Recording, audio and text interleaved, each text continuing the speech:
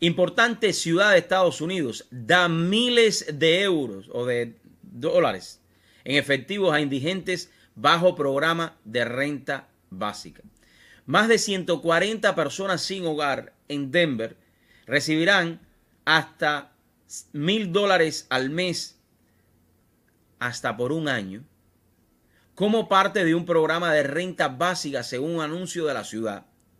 Tan importante como la vivienda y el refugio es una fuente regular de ingresos para aquellos que carecen de hogar, dijo sobre el programa el alcalde demócrata Michael Hancock. Esta asistencia directa en dinero en efectivo ayudará a más de 140 mujeres y familias que actualmente se encuentran en refugios a mudarse a una vivienda estable y a brindarles apoyos para que puedan permanecer alojadas mientras se abren los espacios de nuevo refugio para atender a más personas. Voy a detenerme ahí. Yo he sido, soy y seré defensor de los programas que ayudan a la sociedad, que ayudan a la comunidad a ser mejor. Pero me opongo enérgicamente a todos los programas que crean dependencia de un gobierno. Porque si usted se fija, el titular de esta noticia es, o parte de esta noticia habla que le van a dar $100,000 mensuales hasta un año a estas personas para que encuentren un hogar porque ellos viven en la casa. Yo creo que más que darle $1,000 a estas personas, hay que ayudar a estas personas a reincorporarlos en la sociedad y de la misma manera buscarles un empleo para que puedan empezar ellos mismos a generar ingresos. Porque de esa manera usted no va a crear un parásito social. Y volvemos a la ideología de la manutención que viene, ya ustedes saben de dónde. Y de esta manera usted no crea dependientes del gobierno. Usted me entiende lo que estoy diciendo. De esto, que este señor alcalde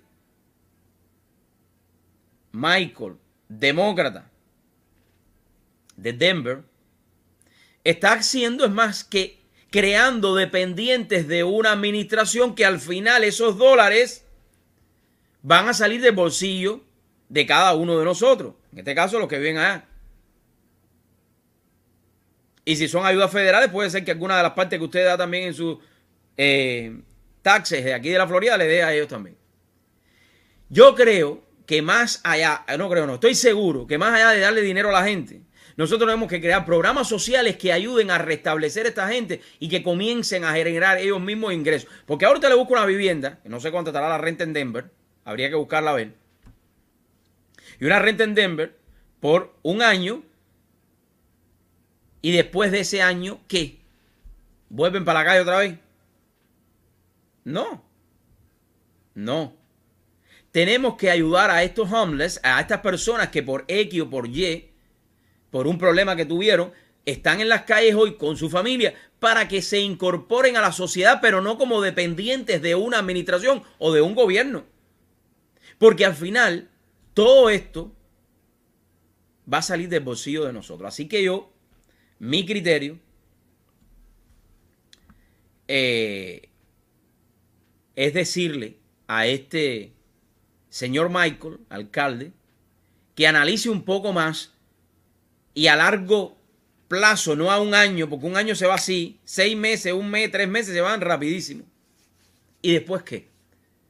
Supuestamente este dinero en efectivo se entregará mensualmente. Los 2 millones para financiar el programa provienen de la ley del plan de rescate estadounidense que fue respaldado por el presidente, nuestro presidente Joe Biden, y los demócratas, dice el comunicado emitido por la ciudad. El plan, que asciende a casi $2,000, se convirtió en ley en marzo de 2021. El programa será evaluado por el Centro de Investigación de Vivienda y Personas sin Hogar de la Universidad de Denver mediante un ensayo de control aleatorio. que me dirá los resultados. Yo no tengo que ir a una universidad ni buscar un universitario para analizar el resultado de lo que va a crear este plan de dependencia del gobierno. Esto es socialismo, pintando todo bonito, y al final van a ver cuáles son las consecuencias. Si no ayudan a estas personas en Denver a que realmente puedan buscar ellos mismos con sus manos el sustento de su familia, serán unos dependientes del gobierno